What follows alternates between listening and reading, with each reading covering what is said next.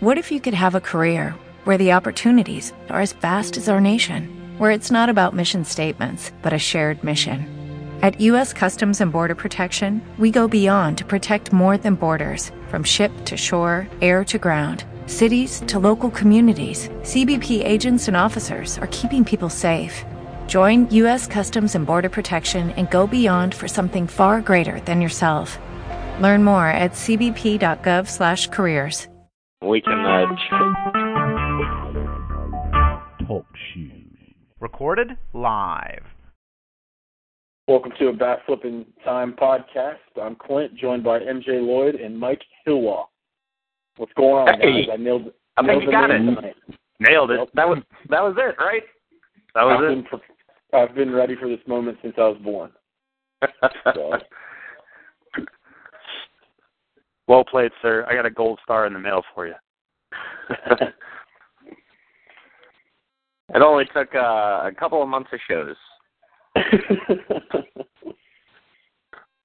That's better than that. I've been working 6.5 years at the same place, and there's some people that still screw up every day that have been there for 6.5 years with me. So, anytime we get tweets from you and the wife, my wife butchers it all the time. It's so much fun to butcher. I mean, yeah, I like Hllya, but you can turn it into some really fun things. There's some serious offshoots of Hllya. It's like I said a few weeks ago. One guy said Hillbear. Okay, that's an interesting one. I always liked Hllya. I think that's how I pronounced it in my head for the first year that we were Twitter friends. Which makes sense. Yeah. Which makes sense. Yeah. I have to consistently, every time I call anybody, and it doesn't, if like a Bill or whoever it is, and they want me to spell my last name, I will spell it out slowly for them, and I will still have to stop them because they want to add an I or an O to the beginning because of the way I said it, even though I've spelled it out for them. Hllya. Okay, HOL. Nope. Stop. There's no O.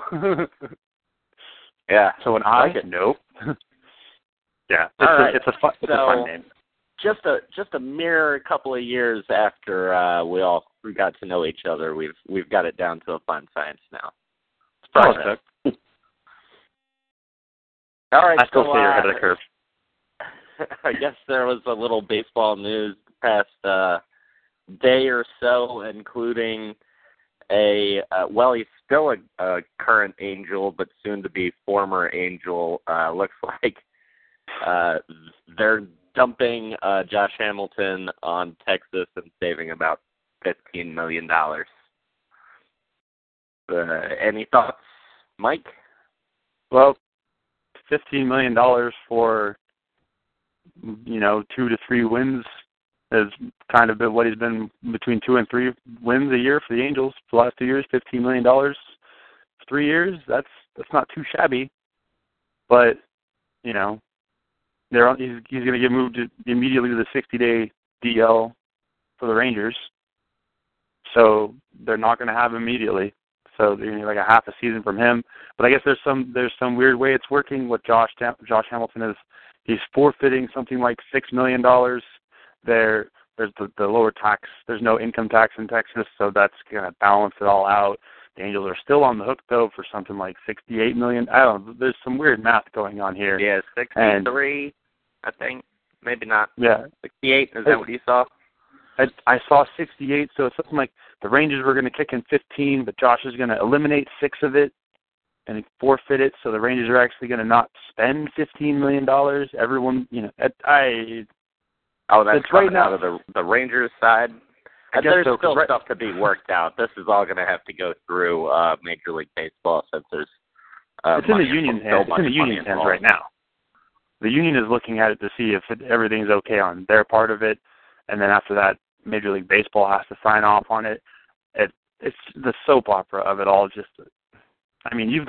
You had the relapse that came right after he had shoulder surgery, and then a few weeks ago his house goes up for sale in Newport, and then 3 or 4 days later he's getting divorced from his wife, and then the following day apparently his wife was cheating on him, but now his wife has gone to TMZ and said I was never cheating on him. That's so weird. It's just like the worst daytime soap ever. Yeah, that the divorce is interesting because that you figured it was some sort of either because of his relapse she was leaving, or then the rumors of her cheating, and she came out and flat out denied all of that. Said she's always stood by him. It blindsided her. They had an Instagram picture of the two of them on date night like a month before he filed for divorce. So everything was A-okay at that point. She said there was no argument, no big blow-up that led to this whole... If she was truly blindsided, guys, I have to wonder if, maybe he feels, after reading his book, maybe he feels like he can't get clean unless, maybe she's an enabler. She did stand by him through everything. Maybe that's part of it. I was talking with a friend about it, and if she truly didn't cheat, you have to wonder if, that was his thinking. I just need a clean break, and she's part of the reason why I keep, stepping backwards. I don't know. Maybe that's the only thing that makes sense at this point. Yeah, it'd be tough to speculate on, but I certainly wish him the best. I never really root against players by any means. He thrived in Texas, and this was just pretty much a bust from day one with the Angels. Well, he had those 8 games last year. What I found interesting was he was pretty pedestrian last year in Anaheim, but if you look at his numbers on the road last year, he actually wasn't that bad. His flash line was pretty good. He hit all of his, 12 homers on the road. So if, the Rangers get that player, they are, they're getting a bargain. If they get that player, he's a pretty good deal at the price they're getting him at. But it's just weird, with the way he left Texas, with the remarks he made. How's that going to work out? I'm sure that'll all be forgotten. But I don't think that's. Baseball fans have a little bit longer memory than football fans, but I'm sure he'll be welcomed back to it with pretty open arms with the Texas crowd. Right. The whole thing is pretty divisive among Angels fans too. I follow and talk to quite a few Angels fans on Twitter, and some of them are on the line, with his production the way it has been, sayonara, Josh Hamilton kind of thing, and the other ones that, Artie Moreno's terrible for turning his back on him. And these are the same Angels fans, though, in October, at the end of the playoffs, were like, how do we get rid of him? Right. And, right. And there was a really, really, there's always off-color tweets from, low-level trolls that are just there to make Twitter bad. But there was actually a tweet from Keith Sharon, who used to be the editor of the sports section of the OC Register. Right? Yep. And he tweeted, Josh Hamilton traded to the Rangers for a kilo of heroin. I saw that tweet. Wow. Yeah. I imagine someone is unemployed Monday.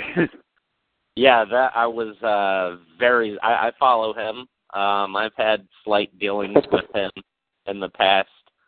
That was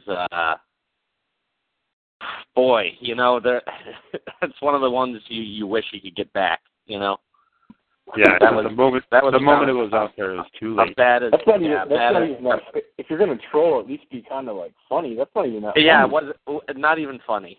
That was an unfortunate tweet. It's funny that you bring that up because I saw that and I stopped in my tracks and I was like, this guy was an editor at the Register. That's a pretty off-color comment, and like you said, not even funny. Right. Yeah, I was disappointed reading that. Well, I guess Keith Sharon has now devolved into a low-level troll. Yeah, weird, huh? Poor guy. I did make the comment that a lot of people thought the $15 million over 3 years that they're spending on Hamilton is a steal for the Rangers, but that there's a reason that that lottery tickets are so cheap. You know, the odds of Hamilton just miraculously turning this around. I guess lightning could strike twice, but with everything going on in the personal life, I wish him the best of luck in Texas. But this looks like a guy that has a lot of work to do in his life. It's a weird. Texas is a weird team right now. I watched them the past few nights. They're kind of. Did you see a lot of the when the Hamilton news was going down? A lot of people speculated that the Angels would be getting the awful contract of Sin Chu in return, which is clearly not happening. No players are being exchanged. But yeah, those Prince Fielder and Sin Chu contracts, those aren't going very well. Yeah, I mean, Prince Field's all about them singles this year. He should have had a double the other night. I don't know how he didn't. He hit one like in the gap, rolled to the wall, and he like rounded first pretty hard. I'm sure you guys saw it, but yeah, he needs to drop the trailer hitch. Long story way to put it. Texas is a team that just needs to rebuild so badly, and they're not. It's going to have to be put off for like the immediate future, just because of their roster. They're stuck in a weird limbo. Like even Adrian Beltre, who I've been talking about being a Hall of Famer for years and years now, he's off to a terrible start. But if things keep going poorly, don't you have to start unloading him? I mean, they've had some terrible luck with Jerickson Profar, just can't stay healthy, and he's not developing. Obviously the pitching, everybody Andrews got hurt this year. And Andrews just doesn't look like much. Yeah, that contract, which looked like a bargain for a while, now all of a sudden doesn't look that great. Losing Darvish obviously doesn't help, but the rest of the pitching isn't very good either. Yeah, I don't know. That's a team in just kind of limbo. It's hard to, with some of the players that they have invested so much money into, how do you just do a complete rebuild? I mean, you'd have to send off Beltre this, July, and I don't think anybody's taking Fielder's contract on. The only reason they got the Fielder contract was they traded that one, for Ian Kinsler. Yeah, right. So they just kind of swapped contracts, which was weird though because Kinsler is still just fine. Yeah, still Kinsler's just same fine. Player. I mean, yeah. He's the same player. The only reason they traded Kinsler was what they didn't want a spot for Profar. Right. Which now ends up being Roughneck Odor's spot, which is fine. I like him a lot as a player. But I mean, Detroit looks like they made out with a steal on that one. Mhm. But it was funny the bringing up of Prince Fielder should have been a double the other night that Clint brought up just to change gears and kind of get away from this Hamilton stuff because it's just too much anyway. But I wonder what StatCast would have had on Prince Fielder for that. Yeah, so explain what StatCast is, because we're talking about. Yeah, I'm actually reading about it a little bit right now. Like, basically, when I saw it, the first telecast, which was like billed as like the first official telecast Monday night of StatCast in baseball, it was the Nationals and the Cardinals on MLB Network. I saw it and I expected, I guess, a lot more. And it's like kind of the equivalent of baseball, like adding a first down line. Like the NFL has been doing StatCast in essence when they show you 3rd and 6 and how far it is to go to the first down line for years. Baseball shows you, like what I noticed was, Denard Span leading off first, and you could see Denard Span, he has a visible, 2-foot longer lead than Bryce Harper does. Or, they show you with a weird little colorful graphic line, how much ground or like how much range an outfielder covers in so many seconds. And they're going to eventually turn it into, you know, how many rotations does the flyer make out of a guy's hand. It sounds like it could expand into something really cool, and I think it's at its very basic level right now. But reading about it, it seems like baseball is trying to they devised this to appeal more to the younger generation, to the 18 to 29 demographic. Yet on the Facebook page of MLB, which I'm reading about, apparently Facebook is viewed more by that demographic by twofold than Twitter, and they have very little mention of like StatCast at all. So MLB's still stuck in a time warp, I think, as a whole with like social media and stuff. But you know, the StatCast thing, it could be cool, but it's a little much for even like me to digest right now. I don't know how much. Did you see a little bit of it, Mike? I saw a little bit of it. I mostly just from the highlights that they displayed on the at-bat app. But yeah, there was one bunt, and you have the I know bunts, right? Oh, stop bunting. Anyway, they had the yellow line from the hitter running down the first base line, and then you have three other like squiggly lines going off from the fielders to track their movement as well. And it looked like, you know, if you hand a 3-year-old crayon, yes, kind of thing, and say, "There's a wall. Go do what you want." It looked kind of like that, except you had the one adult drawing a straight line. So it sounds like if I had filled FX data and I was illustrating it with MS Paint. Yes.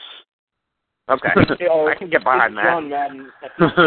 It's John Madden drawing a Telestrator doll at this stage of the game. All right. I think they're going to refine it a bit. But that will be good for the inadvertent penises that they draw all over the baseball field. That'll be worth it. You know that's going to happen. It's going to happen. It's going to happen eventually. Someone's going to take a weird route, and then someone's going to take a screen grab of that weird route and go, "Hey, there we go." That has productive outs written all over it. Yep. It's going to keep. That's going to keep Mr. Archer and Breckenridge very busy. Yeah. If they're leaking out some field FX data, I can appreciate that. Because I didn't think the public was going to get any of that. So as far as field FX data, it's going to be, you know, the speed that they take to get to the ball, the arc, you know, the degree route they take to get to the ball. But that's going to do a lot to improve fielding scores, fielding data. Right. So defensive numbers might get normalized here in the next couple of years, which would be just great. Maybe defensive run saves will actually be a completely worthwhile stat and not something where you have to wait 5 years and go, okay, now we can see how well he's done as a defender. He's only been, you know, he's 29 now. We've seen him for a few years, but now we can judge him defensively. And look, he's terrible. Because he's got this -3 in there, even though he's got a slew of 8s and 9s. He's got that one -3, so I'm not so sure about his defensive abilities. Let's make him a DH. Hey, you leave J.B. Shuck alone. I would never, ever make fun of your wife's man crush. I would never do it. Yeah, she picks the weirdest players to root for. Hey, J.B. Shuck homered off my best friend. Fun fact. Homered off my best friend in college. No way. He could hit the ball. That's my amazing. Friend told me that my friend gave up homers to Seth Smith and J.B. Shuck, and the one that Shuck hit is probably still flying through the air. So, yeah, every time I bring up J.B. Shuck, he shivers a little. Believe it or not, great. To one man, J.B. Shuck strikes fear in his heart. That makes my eyes water a little. That was great. Shucks. Oh, there it is. Okay, let's move on. But now we can go. So anything surprising you guys so far? We took last week off, right? So anything really caught your attention? Yeah, the Mets. They're not good. Yeah. I'm sorry. I mean, I don't. That is the Mets are not good. They won 11 straight games, but they're not good. And they won again today. And they, Harvey threw, so that wasn't that big of a shocker. But, they're getting it done with a band of ragtags. Darno went on the DL. They're undefeated at home. They're 10-0 at home. I'll say this about him, man. I think Terry Collins is a decent little manager, and most people overrate the manager position. But every time I turn the TV on, that guy's out bitching at an umpire in his ear. I think his players play hard. I think they're buying into him. I think they play hard, and they've got a little something going right now. And I have to think that either the Marlins or the Nationals are going to gel here soon and just shake off a slow April and be phenomenal the rest of the year and cut them down. But that 11-game win streak, tying a franchise record, I think that's got to be the top surprising story for me so far. I absolutely cannot get behind anything that says anything nice about Terry Collins. Can't do it. Yeah, I'm fine with that too. What did he do? Did he manage the Angels? He didn't. Yeah, he was the manager of that '95 collapse team that just all of a sudden stopped playing baseball in mid-July. That was the one-game playoff. That was the Mariners one-game playoff in the Kingdom. Randy Johnson. Yeah, that was Terry Collins' managed team. I cannot get behind anything nice said about Terry Collins ever, regardless of how adorably cute as a grandfather he looks now. We'd like everything you said stricken from the record on this podcast. Wow. I will say this about the Mets, and Jason Stark tweeted this earlier. The Mets win streak may be over from yesterday, but the only other 3 teams in the last 30 years to win 11-plus in a row in April all made the postseason. Wow. So that's such a Stark stat. Yeah, well, but Jason Stark is always on top with weird numbers like this. But of course, it's ESPN and they have Elias and they can just draw them in. But that's a small percentage of teams that have had an 11-game winning streak in April over the last 30 years. 3 teams all went to the playoffs. I'm not saying that means the Mets are going strict to October, but they're not doing anything especially well. Right. Except pitching. They look like they have a good defense, but that could be pitching aided. But they're middle of the pack and on base and below the middle of the pack and slugging and they're hitting 244 as a team. I think they get an extra 2 wins for Bartolo Colon chasing down AJ Brzezinski. That was amazing. That was amazing. I didn't know Bartolo Colon could move that fast. He's done a lot of amazing. I don't think Brzezinski thought so either. That's why he got so caught up. If it was a taco truck trying to steal second, I get it. That was phenomenal. He's done a lot of neat things this year. He took a swing one at bat this year. I saw that too. His helmet fell off, and I don't know what about it. His swings are a thing of beauty.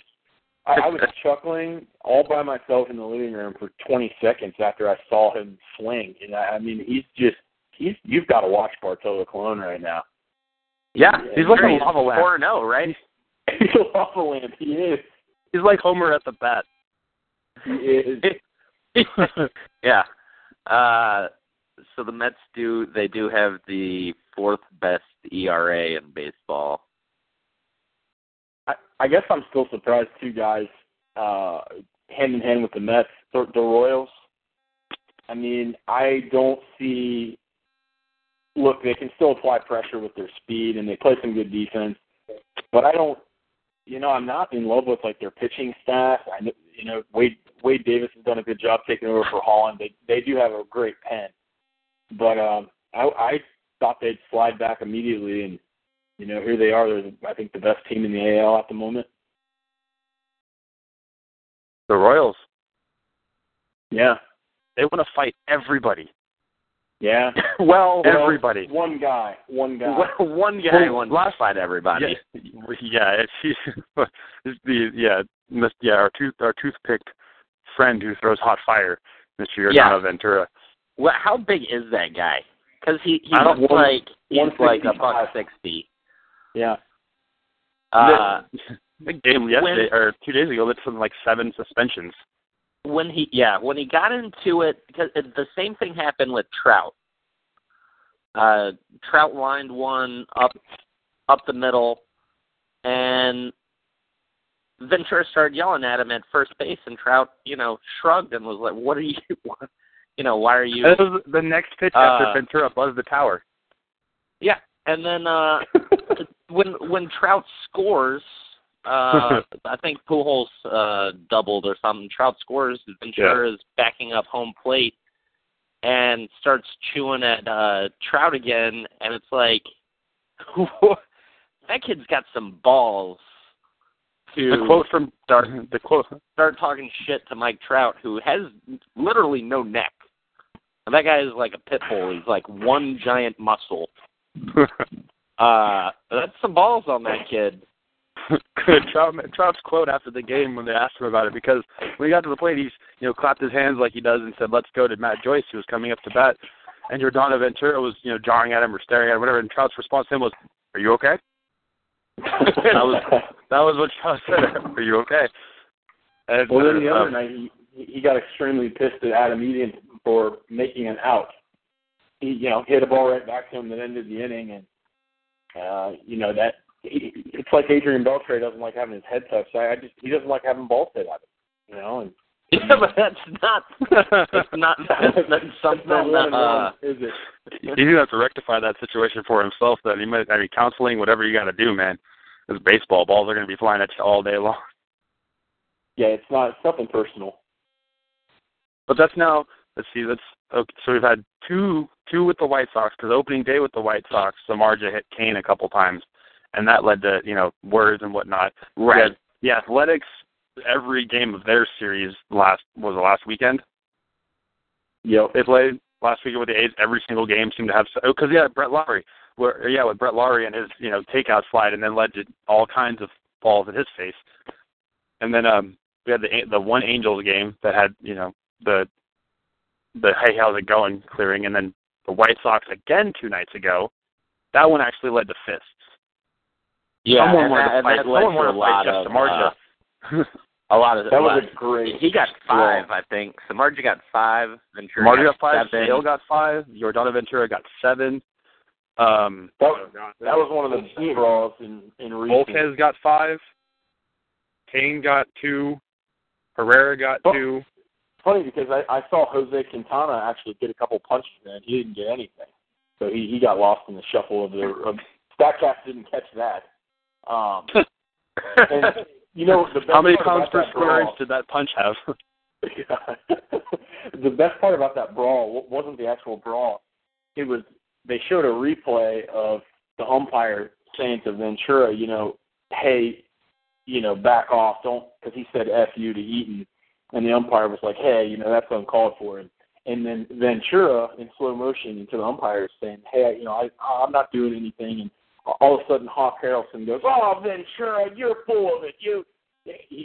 Hawk Harrelson balls him out on the air for 60 seconds about, someday someone's going to teach him a lesson and give him a good whooping. And man, it was great. The Hawk Harrelson line, too. He also made the comment that if anyone wants to come after Jeff Samardzija, I'm sure he's happy to oblige. Yeah, he did say that. Hawk Harrelson can be very funny sometimes. Usually love him. Usually I can't stand the man. He's just such a homer, and it can be so terribly bad sometimes. But every once in a while, he has some really good ones. But if I hear stretch, stretch, man. Last night he was whining about a ball that a blooper that should have landed fair that landed foul. He was so upset about it. He just gets me chuckling. Do you think anybody's ever had a talk with him about maybe being a little less biased, or you think anyone's ever said you can't be this way? No, I don't think so. No way. You can't even the White Sox fans would nosedive. The people that like him love him. I'm sure White Sox fans, I think in general, are enjoy listening to him. I always enjoyed Rex Hudler. But another serious homer. He wasn't so much as annoying as he just seemed like a golden retriever puppy. He was just happy about everything that happened. Yeah, Rex Hllya was something else. A little more. I do miss the Wonder Dog every now and then. But at the same time, though, with Rex Hllya being gone, that meant Steve Hllya got to go too. And Rex Hllya is now they're with the Royals now, right? The Royals. Correct, Yep. Yep. So that means that last night you either had, or this past weekend, you either had Hawk Harrelson or Hllya. Wow. Yeah. Wow. That's what. Watch that game on mute. Personally. Stretch. You can put it on the. Shut up. Get up. Oh, love the man. Why can't every team have a Bob Uecker and a Vince Scully? Why can't that just be a thing? Right. We're going to clone Uecker, we're going to clone Scully, and we're going to split them up 50-50. Some of you guys get straight comedy, some of you guys get straight great stories. This is how it's going to be. Yeah. Everyone gets that. I'm convinced Vince Scully is going to just outlive us all. He's going to be calling baseball for like 30 more years. I'm going to have to call out sick the day that he goes. When his number comes up and he passes on, I might have to call off sick from work, just because. I read this story once. I read this story once. You can, from Vince Scully's first game broadcasting was a Dodgers Philadelphia Athletics spring training game. Connie Mack was still the manager. Wow, man. So you can actually trace baseball history back between two people. Because Connie Mack was a catcher in the 1880s, so you can go from Connie Mack to Scully to today. And that is pretty amazing. That is why I love baseball right there, yeah. That's unbelievable. So, yeah, if Vince Scully, it's going to be a terrible day. It's like a family member is going to be gone. Because every year come spring training, I don't like the Dodgers. I've never liked the Dodgers. But every year come spring training, I have to catch a Dodgers game just to hear Vince Scully's voice, just to know that spring's back, because it makes it feel real again. Yeah, I don't think anybody's doubting that he's the greatest of all time. There's nobody really close, I don't think. No. Anything else surprising you guys right now? Let's see. The Houston Astros to the top of the AL West. That's what we all had, right? Well, yeah. I didn't even realize it happened. Yeah. I mean, they're all pretty tightly grouped together. We do have 2 over-under settled, though, already. Yeah, that's true. We do. I should have been way more specific with Chris Bryant. I didn't realize it was going to be the exact 12, literally the 12 days, and then he was getting called up. I will tell you that I went to the Iowa Cubs game. There was a doubleheader. I didn't stay for the second game. I think that was the one he homered in. I did see him strike out before the game. Nicest guy. He signs for everybody. So I handed him a ball to sign. I asked him if he was getting the call the following day, which was a Friday. And he said, well, you guys know more than me. I'm just hoping that it comes pretty soon. And by the time I got home from the game, he had been called up. I was like, that dude lied straight to my face. At 4 o'clock in the afternoon. So, yeah. So maybe so not as nice over. As we thought. What was the other over under that we already have? Josh Hamilton games played for the Angels. Yeah. Yeah. What did I set that at? Let me see. 75? 61. Ooh. Yeah. You said that a 75 Wait, games. hang on. And Clint had the over on that. Clint. Oh, wow. That means that I'm in the lead because I got 2 right so far. Yeah, Mike and I. Go, Mike. Mike and I both took the under on that one. Sweet. I like being in first place. This is fun. If the Angels can't be in first place, I want to be in first place. Good start. But sorry, the season's not won in April. I guess I'm surprised too that like Nelson Cruz is hitting again. And honestly, I know he can't play the outfield with the damn MJ, but he made a pretty good play in the outfield the other night, and I thought about you. It happened. It happened at least once this year. He hit a laser beam into the upper deck yesterday. He's hitting laser beams every night, and I mean, I owned the guy in fantasy in 2010, and like no one's ever pissed me off more. And either he's back on something, or I don't know. I mean, I just didn't see it. I know last year that Baltimore seems to kind of like do that to people. But I just thought he would come out to Seattle and be an okay addition. I mean, he's going to hit like 40 homers again, unless he gets hurt. Yeah, what was the deal on that? What did he sign? I can't remember. Was it 1 year? No, it's not a 1 year deal. I think it's a 3-year deal, but it's not worth a boatload of money. It was just like a average deal because for the most part he's kind of like a one-trick pony. Yeah. So the Mariners are smart. Didn't show a ton of cash. Hey, you know what? If hitting home runs in Seattle is your one trick, that's good enough. That's a pretty good trick. Yeah. He's a 0.6 B WAR right now, 1.1 offensively, and a -5 in the field. -0.5 in the field. He's played what, like 7 innings in the field? He already got a -5. He has played 12 games in right, 110 innings. So he hasn't played very much, and they've already determined that he's losing ground out there. So you could put a glove on a traffic cone. Boom. Nelson Cruz.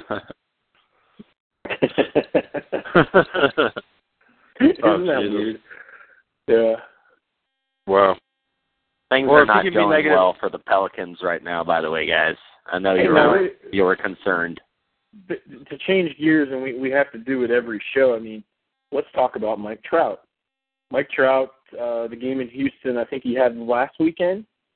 He hit his 101st home run and became the youngest player in baseball history to have 100 homers and 100 steals, correct?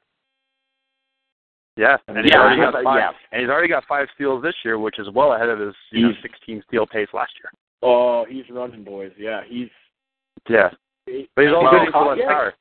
16 was pretty.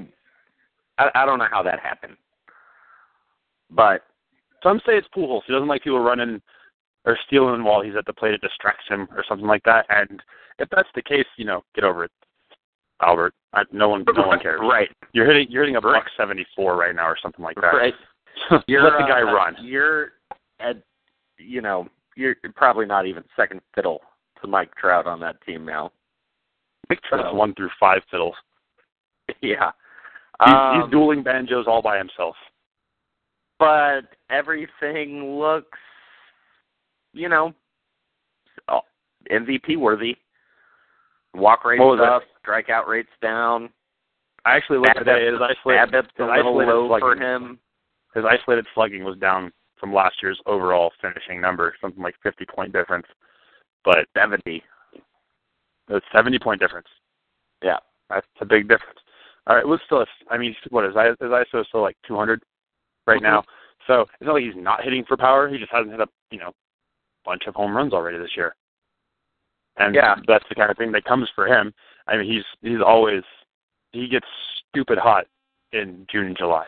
Just scorching hot. So come June and July, we're watching this thing going, boy, it's Mike Trout. Is there anything to the Angels starting slow in April? They seem to do it every year. I mean, the record's not terrible this year, but it seems like every year they just get off to a slow start. I made the argument, I want to say it was a couple of years ago I made the argument it was after the 2013 season. And I made the argument that I didn't think Soch played the players enough during spring training. It seemed like, there was one Royals game, that specific spring before the 2013 season, where 2 of their starting pitchers pitched in the game and went 4 innings apiece.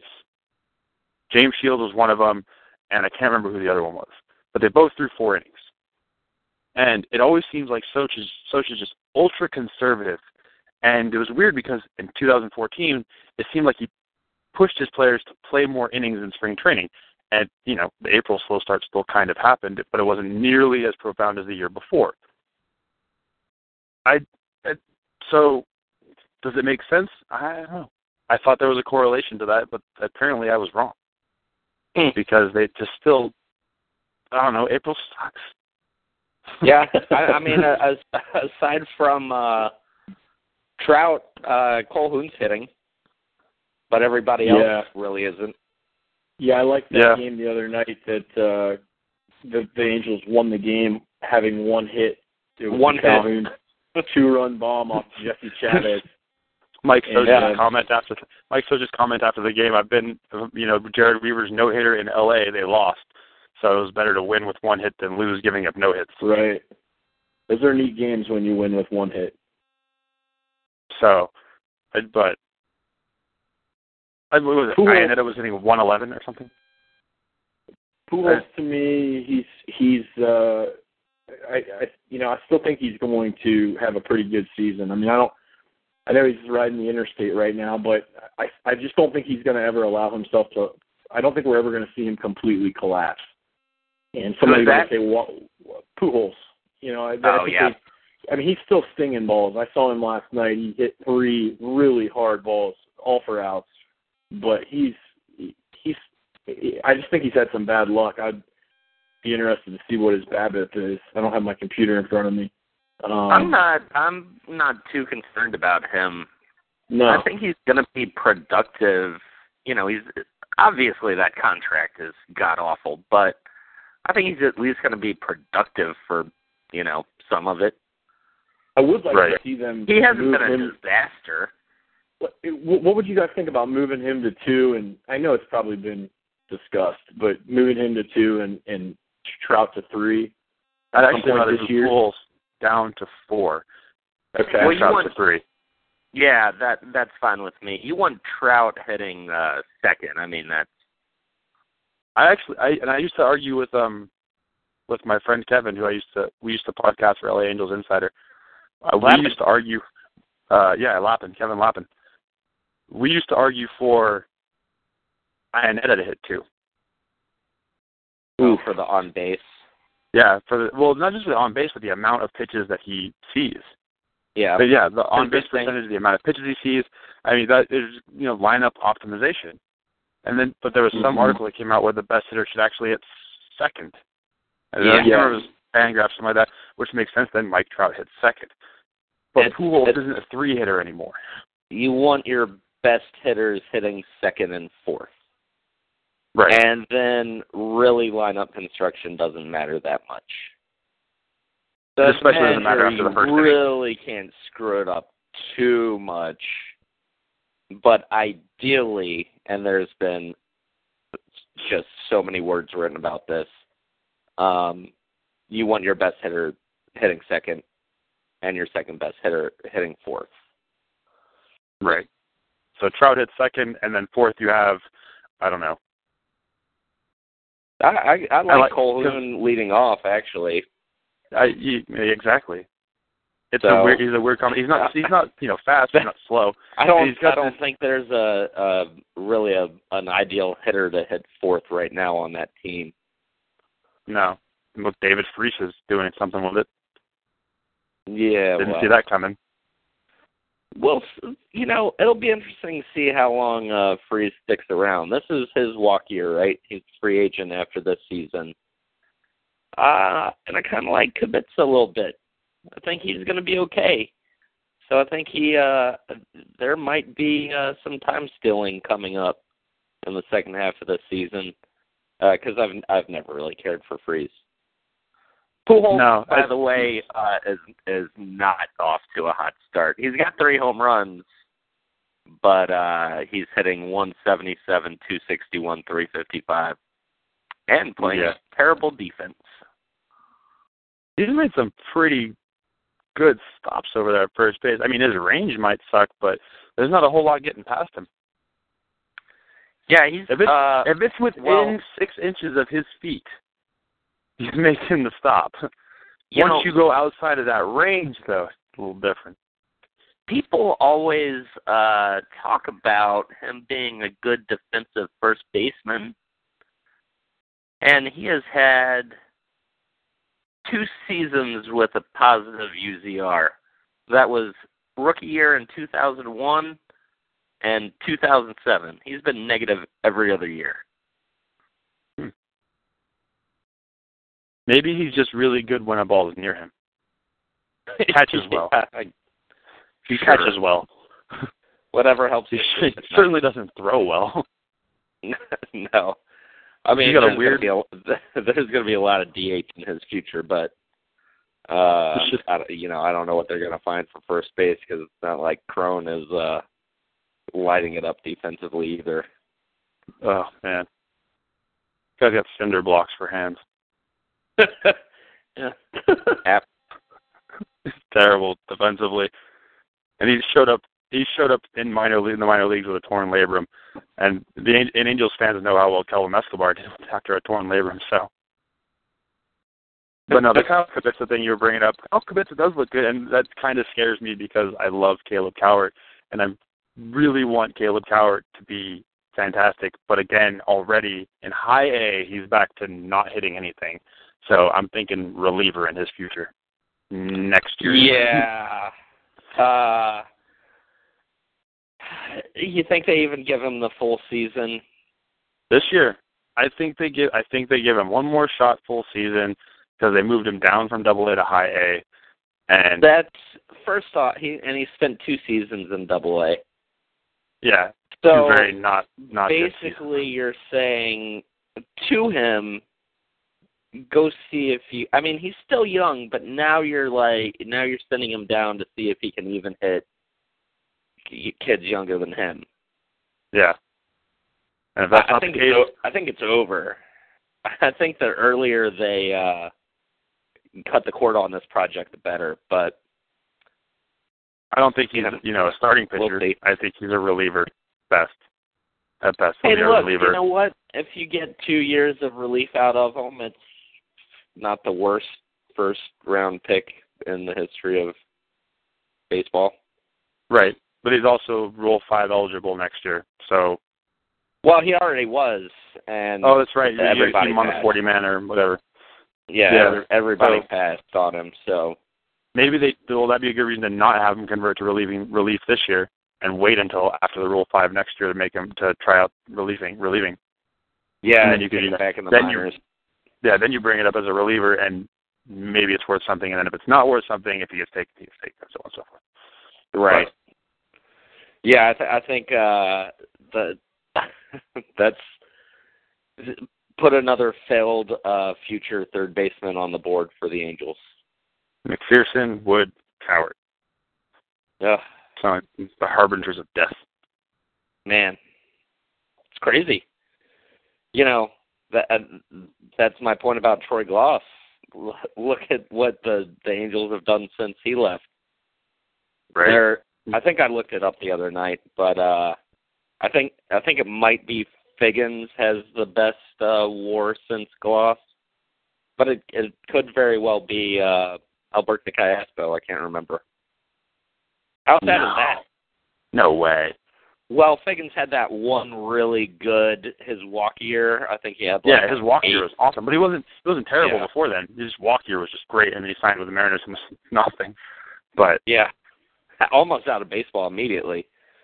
Right. But yeah, that's what we're talking about. Sean Figgins and Alberto Callaspo. That's the hole at third base the Angels have had since Troy Gloss left. Ugh. Yeah. Man. Anyway, let's move on from the Angels. I think Clint's getting bored. Clint, did you geek out to 2 grand slams in the same game last week? I did, but then I remembered it was like against the Brewers, and then the Reds lost it. A pretty frustrating game last night, and Brian Price dropped 77 F-bombs, and it's just it's going to be that type of year. It's going to be a 77 F-bombs in a day type of year for the old Redlegs. Jay Bruce is hitting 169. Yeah. Joey, that's funny. The next thing I was going to bring up actually was the Brewers. So oh my God, club. That is a bad club. Obviously, like, they just need to start planning for the draft now because they look awful. Yeah, I think we've seen maybe Braun's funeral too. I mean, there's some levity to that thumb injury. He's screwed up. I mean, I don't know if he's ever going to be right again. Well, he's also clean. Yeah, but he did a little bit after he was clean. I don't think that's so much the problem is the injuries are just, unless the whatever he was taking was helping with the injuries, because the talent was there. Again, we've had that conversation before, though, is that's one of the byproducts of HGH is that you heal quicker. Right, sure. Right. So if he had injury issues in the past and he was, taking human growth hormone, then yeah, he was able to get past his injuries quicker, and there wasn't as big a deal, and he could put up his monster numbers. So it's possible, not saying it's the case, but it is possible that he's clean now, not taking HGH, and now these injuries that he didn't have an issue with before because of HGH are now an issue because he can't heal as quickly. Could be. That's fair. I haven't actually looked up the stats, but is Gene Segura terrible? No, he's not. And I wanted to say, I mean, he might be MJ terrible, but at least like to the very surfacey reviewing fantasy baseball player like me, he's back a little bit. He's doing some good things. He had 3 hits off Wainwright tonight, stealing bags. Like, I'm ready. I mean, he's at least who he was, I think, 2 years ago offensively. Now, I don't know what he does with the glove. You might tell me he's terrible with the glove, and I'd accept that. But he is a nice little player, I guess, I feel like. Last year was rough. Yeah, I know it was. But he looks to be back. He's really the only bright spot I can think of on that whole club, which is terrible. I mean, they're even worse. Obviously, everyone's going to be like, yeah, they're bad, and everybody knows that. But, I mean, if you actually watch them for a full series, you're going to say to yourself, holy shit. I mean, I think that's the worst team in baseball, bar none, at the end of the year. I mean, who's their manager? Who is it? Renicky. Yeah. He's gone by the All-Star break. I mean, it's going to be – I can't see him surviving a full year. That's too bad. The coaching tree. Yep, that's another one. And that's too bad though. That Renicky would take the fall because of Braun being hurt. Lucroy had a hamstring issue coming into the year. Carlos Gomez is hurt, isn't he? Yep, yeah, he's hurt. Because he hasn't started any fights, so I figured he was hurt. That's your core three. That's no one's got invented him for not flipping a triple, but no, that's your core three for the Brewers right there. Braun, they have no pitching either.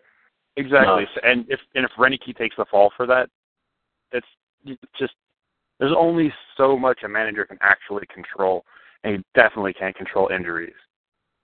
So I feel bad for Renicky. Is what I see. Is how I feel. I feel really bad for Ron Renicky if he loses his job because of injuries and underperforming. Right. And I think he'll bounce back. I don't think he'd be out of baseball too long. The weird thing is I think they were looking at extending their GM recently. As odd as that sounds, I'm pretty sure they were talking extension with him. Is it Kennedy? Or that minor league system has taken a beating over the years. Yeah. I mean, you're looking at what's the one pitcher that they have up? I don't know if he's even still rookie eligible. Spears. Yeah, I mean that's about it, huh? The one whose only real calling card is ending Giancarlo Stanton's season last year. Yeah. Yeah. Wow. What an asshole. What an asshole. Let's just give a quick mention to Stanton. He hit his last 2 homers were so impressive. The line drive rapier shot got about 12 feet off the ground. It hit a pole and then bounced about 30 feet in the air. That was silly. And I didn't see that one. Yeah, check it out. And then he hit one tonight or this afternoon that, you know, it's one of those video game home runs. It doesn't even look real. It was a hanging slider, and it ended up, 460 feet over the Clevelander sign in Miami. I mean, I don't know if there's anybody. There's nobody more fun to watch than Trout, but there's nobody more fun for me to watch to hit homers than Big G. See, Mark. So I actually saw the stat about that home run. It was like 46 feet off the ground. It was like a straight laser into the stand. 115 mile an hour exit speed. Yeah, and that actually isn't the shortest one over the fence. Brian McCann had 145. So, well, there were some good Mark Trumbo stories. There was the home run he hit in Oakland a few years ago that even Victor Rojas about lost every sense of professional broadcasting when he hit it. He's just like, oh my God, wow! Even the crowd in Oakland went, whoa! You hear the entire crowd as one person, whoa! As the thing just launched. Wow. And Peter Borges told us. Peter Borges, hi puppy.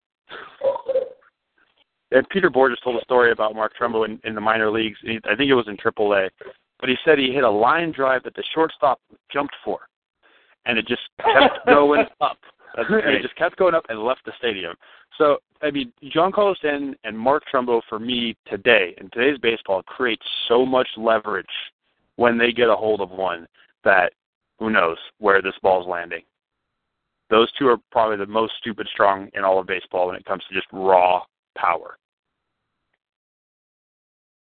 I enjoy a Mark Trumbo home run, very much so. Isn't it amazing how home runs can cause even the most professional of guys to lose their objectivity a little bit? Like I was watching the other day, Harper hit one. It was incredible in Washington. And Bob Carpenter was like, oh my goodness, we've never seen one hit out there. I mean, he was, clearly he needed a change of underwear. And you even hear, I mean, Vin Scully, that's as non-objective as he'll get. He'll say, I forget his signature call when someone hits a big one, but the home run has an amazing way of making these guys who are so professional even, become a little bit of a fan. It brings out the boy in them. It's all about the dingers, baby. Mhm. All about them sweet, sweet dingers. It's all about the Trumbo 44. Just to update you guys on the Angels-Rangers game that I'm blacked out of on MLB.TV. Fox Sports Southwest has now put another soccer game on. Well, so what you missed, MJ, was Iannetta just let one go through the 5-hole into the net, and one of the Rangers scored from third. That's what you missed. Okay, great. So Iannetta's looking terrible defensively this year, but he's never really been a great defensive catcher. So that's awesome. But the good news is Mike Trout's coming up right now. Well, I'll watch this. Nope, I'm going to watch people run around on grass. Hey, easy on the soccer, buddy. Who's playing now? Now it's Monaco and Juventud Guerrero. Wait, that might have been a wrestler from the 90s. Yeah, he was. WCW. So it's not Real Madrid. Well done, Clint. Speaking of wrestlers from the 90s, let's talk Chris Bryant. Even though it has nothing to do with wrestlers from the 90s, you guys are that was a great segue. An amazing transition. Yeah, we got to get him in somehow. 0.6 already. 0.6, okay. So he's .3 behind Mike Trout, and Trout had a 12-day head start. All right, I'm waiting for the Stones. Anybody throwing Stones? I like him. What's not to like? I compared him to Trout. Anyway, yeah, well, they had to play in center field the other day, didn't they? Yeah, he actually, I think was a replacement in center field, and then started the next game in center field. And I think Mike cool. Rosenbaum said it was because they didn't want him to worry about running into walls or something, that he'd be more comfortable in center. Okay. I think the versatility factor is like one of the coolest things about Bryant. You know, there's just not that many guys his size. I believe he's 6'6". Yeah, he's a big dude. You can just throw at third one day and then center the next. I mean, I think that speaks to his.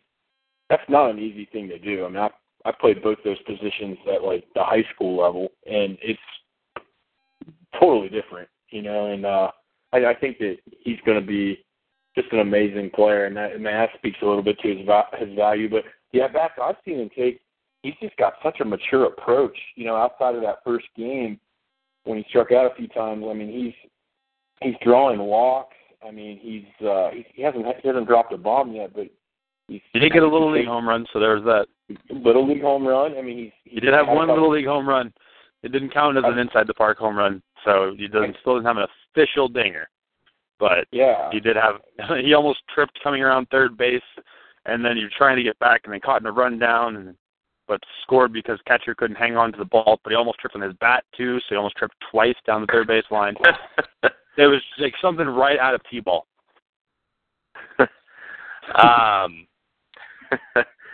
He is hitting just fine.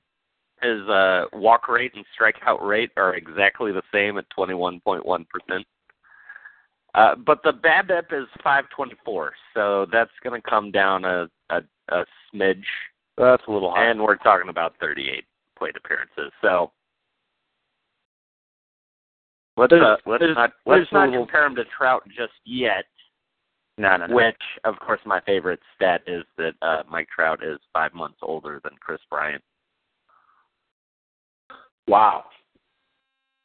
Still funny. Yeah. 5 months. Unbelievable. Yeah. Mike Trout is the seasoned vet. Bryce Harper is the seasoned vet compared to Chris Bryant. And Bryce Harper's 9 months younger. Yeah, I think Addison Russell is the youngest player now in the majors. And he's like 9 days younger than Bryce Harper. Yeah, and Harper's also in his fourth season. That was a good segue. Did that come to any surprise? That seemed like it happened quickly. Addison Russell, I thought he was going to spend the whole season down. Me too. I guess he's playing second. Yeah. They got a fun young core in Chicago that's going to be really fun to watch for quite a long time. It's almost... So the interesting thing I think about that is what happens to Javier Baez now. Yeah, I knew you were going to say that. Can you imagine if he worked out like the logjam that they? I mean, not the logjam, but that's like almost not even fair if they all. Well, you could either because then you could move Castro. Right. You slide Russell over to short and have Baez at second, but Baez might just not be able to hit major league pitching. Right. But I want him to strike out more than 150 times in 3 months this year. Well, that could happen. It's got to happen. He's just, I don't know, there's such a, just watching him swing a bat, it's so much fun to watch because you don't know what's going to happen. He might, pirouette at home plate, miss completely, and just fall down in his butt, or he might hit it 450 feet. We don't know which one's going to happen. Who knows? So it's almost like, it's not like a Vladimir Guerrero where you stop what you're doing to watch him hit kind of thing, or Mike Trout where you stop what you're doing to watch him hit, or Giancarlo Stanton where you stop to watch him, because you want to see what's going to happen, it's going to happen positive, so on and so forth. You almost want to see what kind of comedy can come out of Javier Baez swinging a baseball bat. Just stop and watch him just to see which end of the comedic spectrum he falls on. But, I mean, the bat speed's legit. If he can just figure it out a little bit. I don't. But they want him to slow it down. Like if he slowed it down, he could control it better. But then if he slowed it down, is he a 40 home run second baseman like they've been touting him to be? If he slows it down just even a hair, if he slows down the bat speed. I mean, he's generating all of his power from his wrist. Mm-hmm. It's not like he's a little dude, but I mean, it'd be nice to see him work out too. And they could get a decent little haul back for Starlin Castro because he's a good player. So it's not, he's not blocked by a player that's terrible. He's blocked by a good player. He just needs to figure himself out. So yeah, and then they could certainly use a starting pitcher if they could move one of those guys. And Theo Epstein's a damn genius. Who knows what he can get for Starlin Castro? I mean, he got John Lester to try a pickoff move, so. Yeah, so he slipped that in well. Nice. I kind of want to transition into that anyway. How crazy is this Lester stuff? Everyone's running on him because they know he's not going to try to pick off, and when he does try to pick off, it's just airmailed. He's like afraid of it. How is it's like that? Yips. Yeah, I realize the yips are a legit baseball condition, but how crazy is that? That was like his first pickoff attempt in like 3 years the other night. And it throws 5 feet over Rizzo's head. How common is that to just like all of a sudden that you can't even you can't make a routine throw to first base? He's a lefty. Right, that should be he can paint. He paints at 94 miles an hour, 60 feet 6 inches, but a 30-foot lob throw is just too much. Yeah, it's out of his comprehension. The same thing happened to Chuck Knobloch when he became a Yankee, which they moved him from second base to shortstop, or they moved him from second base to center field, right? Yeah, they got him away from the infield because he couldn't make the short throw to first base. Then he couldn't even throw it back into he couldn't even throw it back into the infield. Mm-hmm. Or Rick Ankiel in pitching, how he went from being what was he, a perennial all-star that year, to in the playoffs just could not find the plate. Couldn't find the plate. He was throwing it into the screen of the backstop. Yeah. On a regular basis. You just feel so bad for him at that moment too. And I saw a video a few months ago because I don't know why I was searching Rick Ankiel on YouTube, but I was, and it was a minor league video from the following year after those playoffs, and still could not throw a strike. It was like 10 or 12 straight balls, bases loaded, and they stopped. The coach came out, catcher comes out, next pitch, throws a strike, and the crowd stood and applauded for him for throwing a strike. And it was either A, they rallied behind him, or B, it was crushing for him and embarrassing for him to get an applause for throwing a strike. But then he became an outfielder who could hit for power and throw laser beams from center field to third base. Yeah. So, So, my question, Clint, you played some competitive baseball. I can't speak for myself on the 1 year that I played Little League and was terrified of being hit by a pitch. So did you see this? Have you seen yips like that? I've had the yips, guys. So yeah. Oh wow. Yeah. Walk us through that. Yeah, I mean, it's honestly one of the weirdest things that's ever happened in my life.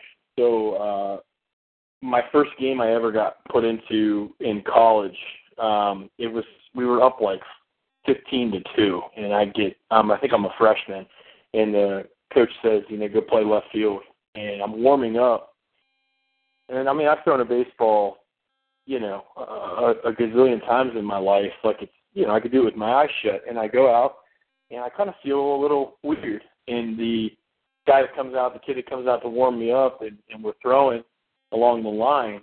First ball, I throw it 20 feet over his head, and I try to laugh it off, but I felt something inside me wrong.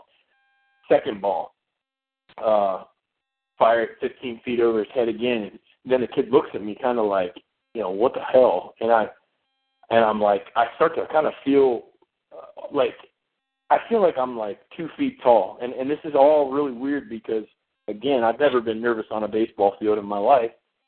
And he throws me the ball back again, fire it again. Hits the fence behind him. And I'm like, oh my gosh, I'm freaking out. And I realize what's happening. I'm freaking out because I'm in my first college baseball game. My legs are shaky. I can't feel the ball in my hand. Finally, I did it probably 5 times. I mean, to the point of I was afraid somebody was going to see what was happening. And finally, I told the kid, the kid's like looking at me like, you really want me to go get this ball again? Finally, I just wave him off, and I'm like, I'm good, which I wasn't good. And after that, I'm standing there. For the first time in my life, I had the horrifying feeling of I don't want a ball hit to me this inning. I want this game to end. I want 3 outs to come without it. And it never really happened again like that. But I can actually relate to these things that I see these guys go through because that was like, it went away for me, but I've read stories on guys where it never went away for, and obviously guys at a much higher level, you're playing for your living. Just can't get it out of your head, and I self-perpetuates itself. Oh, it continues to corkscrew, and it's a very real and scary thing. The yips are real. Yeah, I've felt them. Wow. I played in high school, but I never saw stuff like that. So to hear about them is foreign to me because I'd never seen it. That's intense. I couldn't even imagine. I play catch with my son now. I couldn't imagine if all of a sudden, 25 years after I learned how to throw a baseball correctly, I wasn't able to throw it right. That would be foreign to me. It'd be alien to me. So, who got the yips? And was it Mark Wohlers? Do you guys remember Mark Wohlers? Sure, Braves. Yeah, I'm trying to think. A big-time closer a few years ago got the yips, and I think that was the end of his career with the Braves, and I think he overcame it somewhat, and he ended up finishing with the Reds and was respectable. I'm trying to think of guys that actually beat it. Ankiel never really got over it, did he?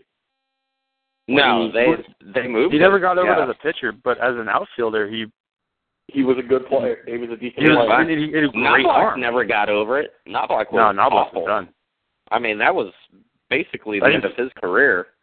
Keith Olbermann never let Knobloch live that down. Man, he was so good, though. He was, and just a wonderful leadoff hitter, a great second baseman, and just all of a sudden, nothing. It was, like something just switched. And I doubt he even knew where it came from. Yeah, that was just like with Clint. I didn't know where it came from. It just all of a sudden, what happened? Am I right? I can't remember. Did the Yankees move him because of that, or did they put him into the? I don't remember when his position change came. Not block. He moved from second to left his last 2 years, I think, and they tried to kind of work around it. Oh yeah, he played a bunch of games at second base for the Yankees. Yeah, that's when the trouble came. Yeah, he played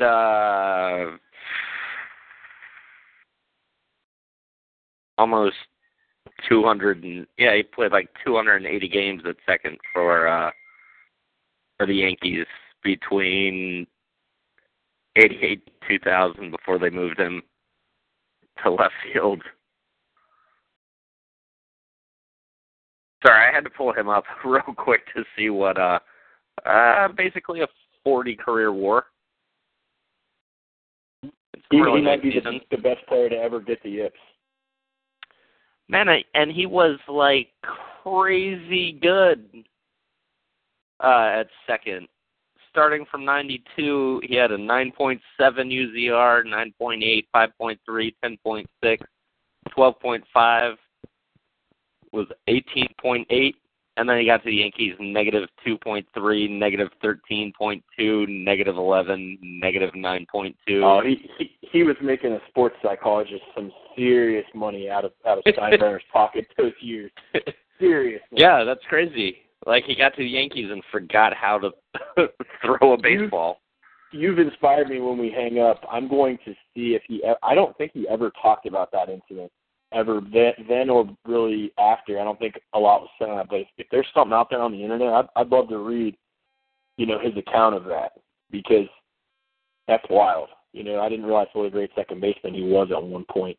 Yeah, he had stellar numbers, and then it just all fell apart. Well, Jeff Weaver wasn't a terrible pitcher until he got to the Yankees. Maybe it's something to do with, the Bronx. It's that water. It's good for pizza and bagels. Terrible for throwing baseballs. Not so much for drinking.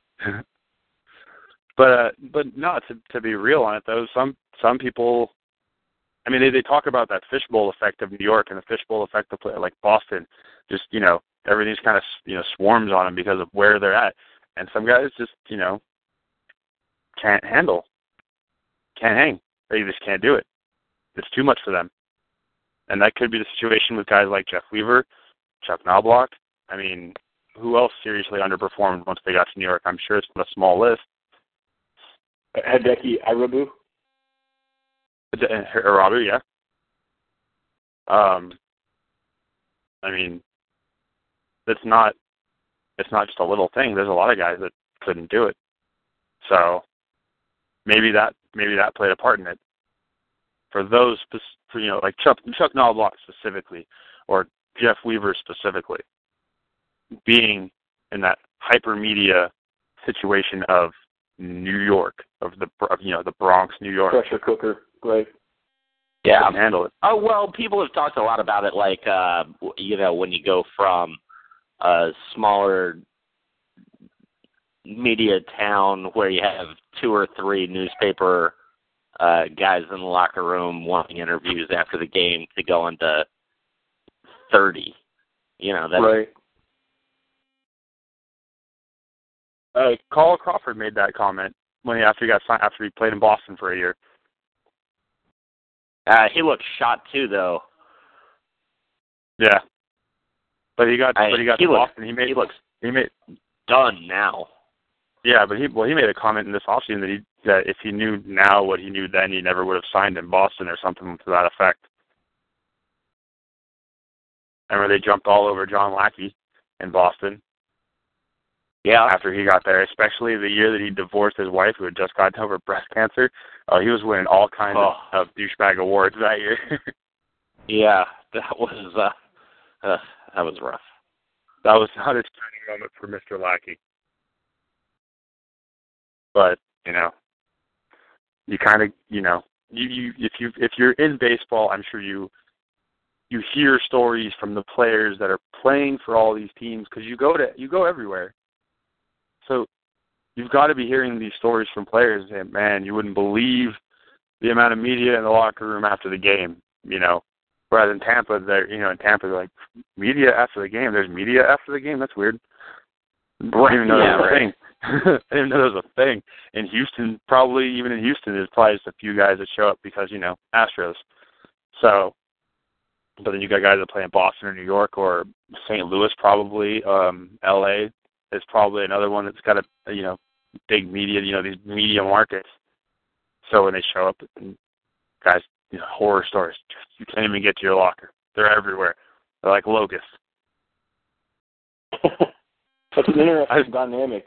I think a lot of people don't ever think about that, but I mean, there is such a contrast to, I always hear that the media in Cincinnati is really, really easy. It's a really easy town to play in. When you're hitting 200, you don't hear anything about it.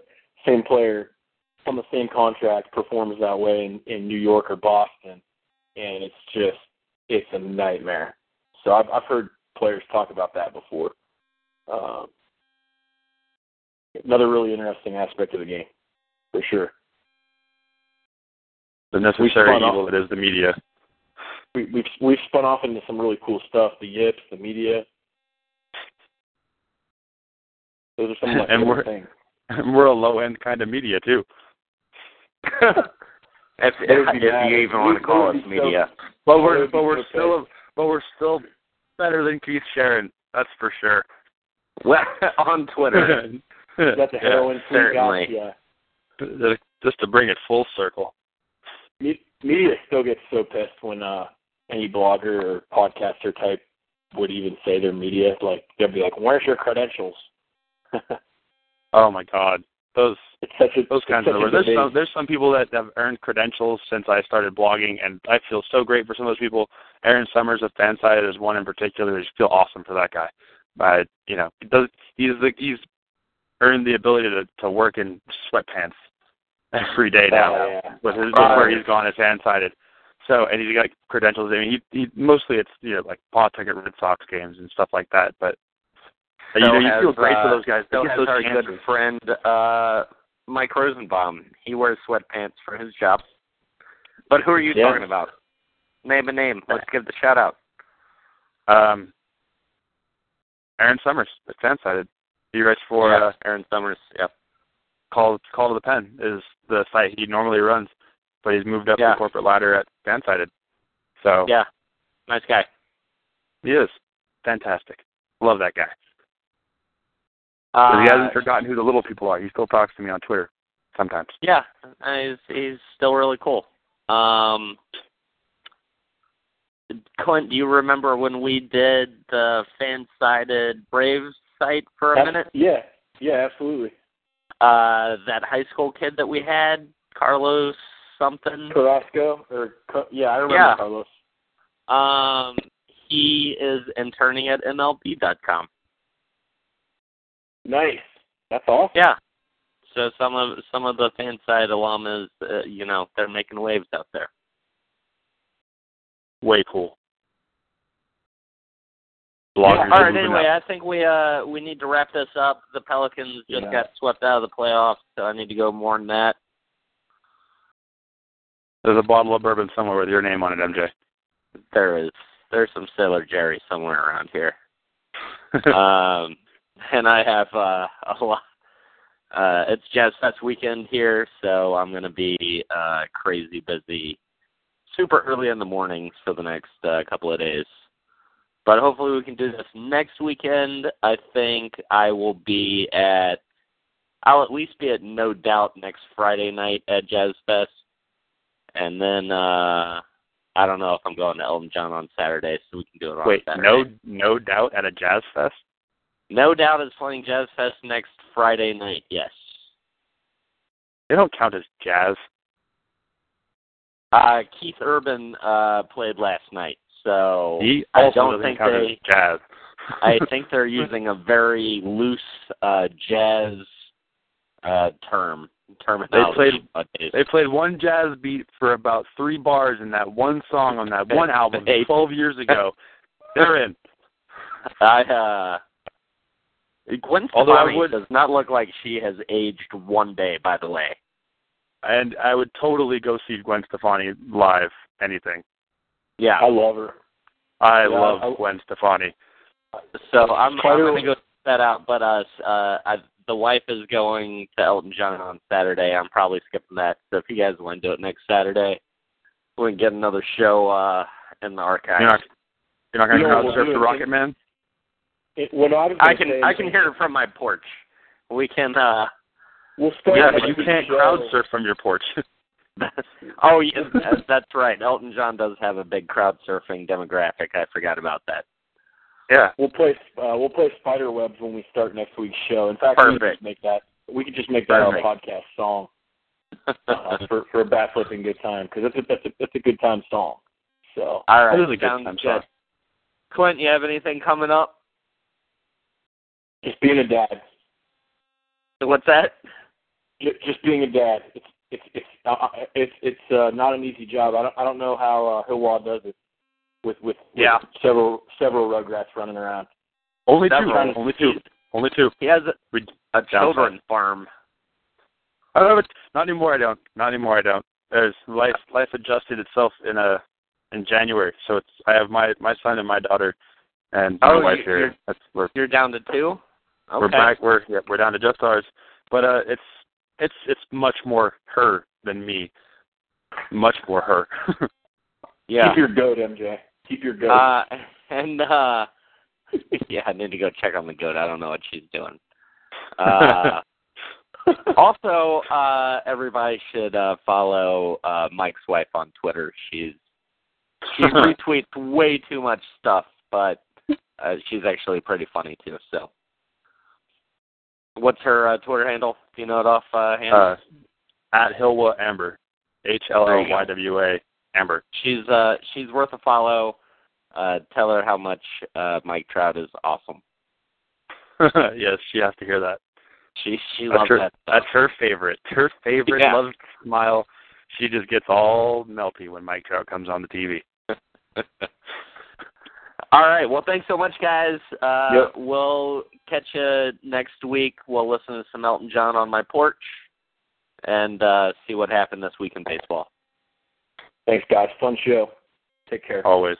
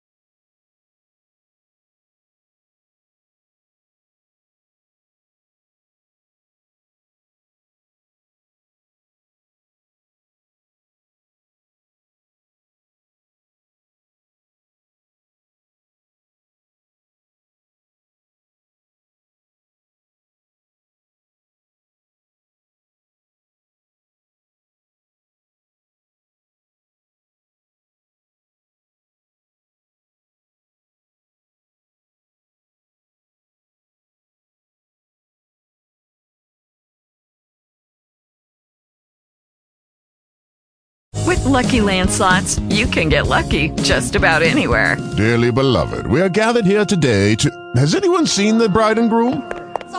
Sorry, we're here. We were getting lucky in the limo and we lost track of time.